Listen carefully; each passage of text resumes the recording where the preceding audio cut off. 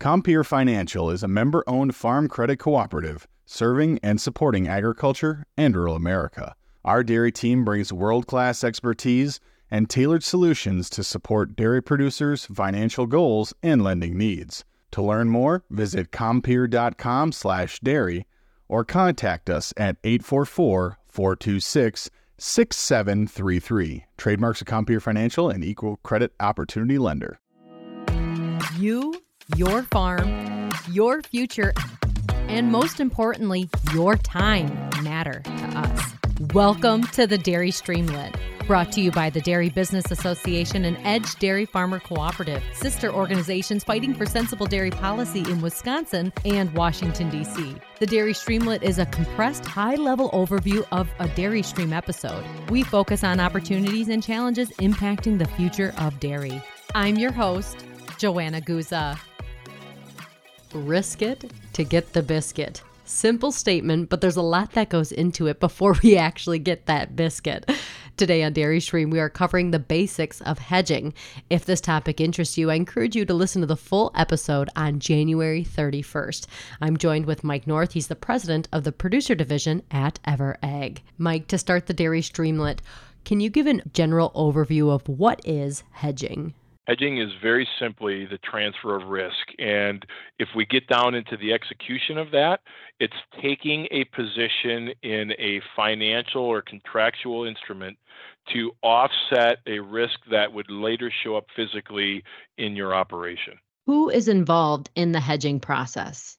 The hedging process, if I look at it from through the eyes of a farmer, ultimately begins on the farm, and there should be someone on the farm that's going to own that and be the point person and be the one that's engaging in the process. And then as you walk off the farm, it involves insurance agents who offer products like DRP or LGM or LRP or traditional crop insurance, as well as commodity brokers who are licensed to transact on futures and options as offered by an exchange, or forward contracts as offered by vendors of feed or other commodities, as well as milk buyers, the processor or the co-op. And so along these different corridors, whichever product you are talking about, you're going to have whoever on the farm is in charge, and then whoever they're dealing with in any of those products. Or in the case of a company like ours, since we touch all of those things, you might just have one person that becomes your go-to on all things hedging. What are some common terms used? As we talk about futures and options, you're buying and you're selling, which can often be referred to as going long or going short. And it's a reference to the position, not necessarily to the commodity. So if I buy futures, or if I buy a put option, or if I buy a call option, I'm going long. If I sell any of those things, I'm going short. As we refer to, options themselves, there are two types. There are calls and puts. Both are derivative of a futures contract. A put option gains value as a market drops. A call option gains value as a market rises.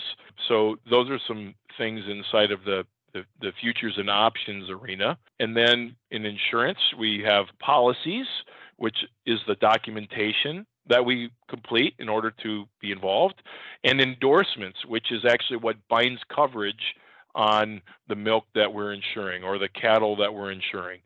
So in those two arenas, those are the terms. We go to the actual physical contracting realm, and we have things like basis, which is the difference between futures price and local price, or a forward contract, which is actually a commitment to both the futures and the basis to get the final price. So lots of different stuff. You can go a lot deeper there, Joanna, but those are a few. Right. And we do go more in depth in the longer versions. 2 more questions as we wrap up this Dairy Streamlet. What recommendations do you have for someone to get started?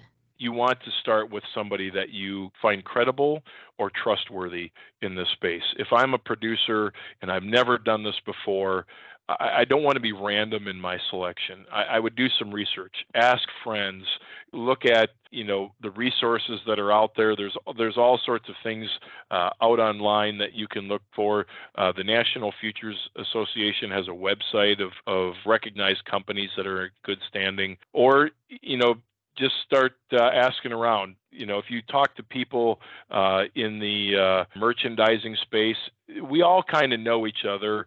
And reality is if they've got somebody that they trust, they can point you in the right direction. But start with somebody that's trustworthy, get educated, spend some time, and ultimately learn kind of the ropes. And you might lean on your advisor to do that. And then ultimately, I'd say stick with the process. Go through the process and understand the flow, because you're not going to, get this all in a moment. You're not going to appreciate all of the interrelationships overnight. It's going to take a little bit of time, so give it the appropriate time. Final question for you, Mike. Thoughts on the future of hedging? Well, I think it's a part of every business that should be fully engaged and fully instituted. To me, risk management is vital to a dairy as it is breeding cows.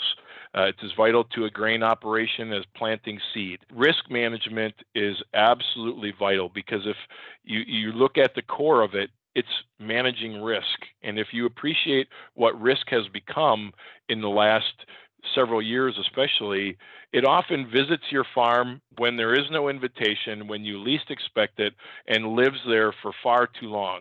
And so we've got to find a way to manage that if we really want to get on top of all of these different elements and stay in the game long term.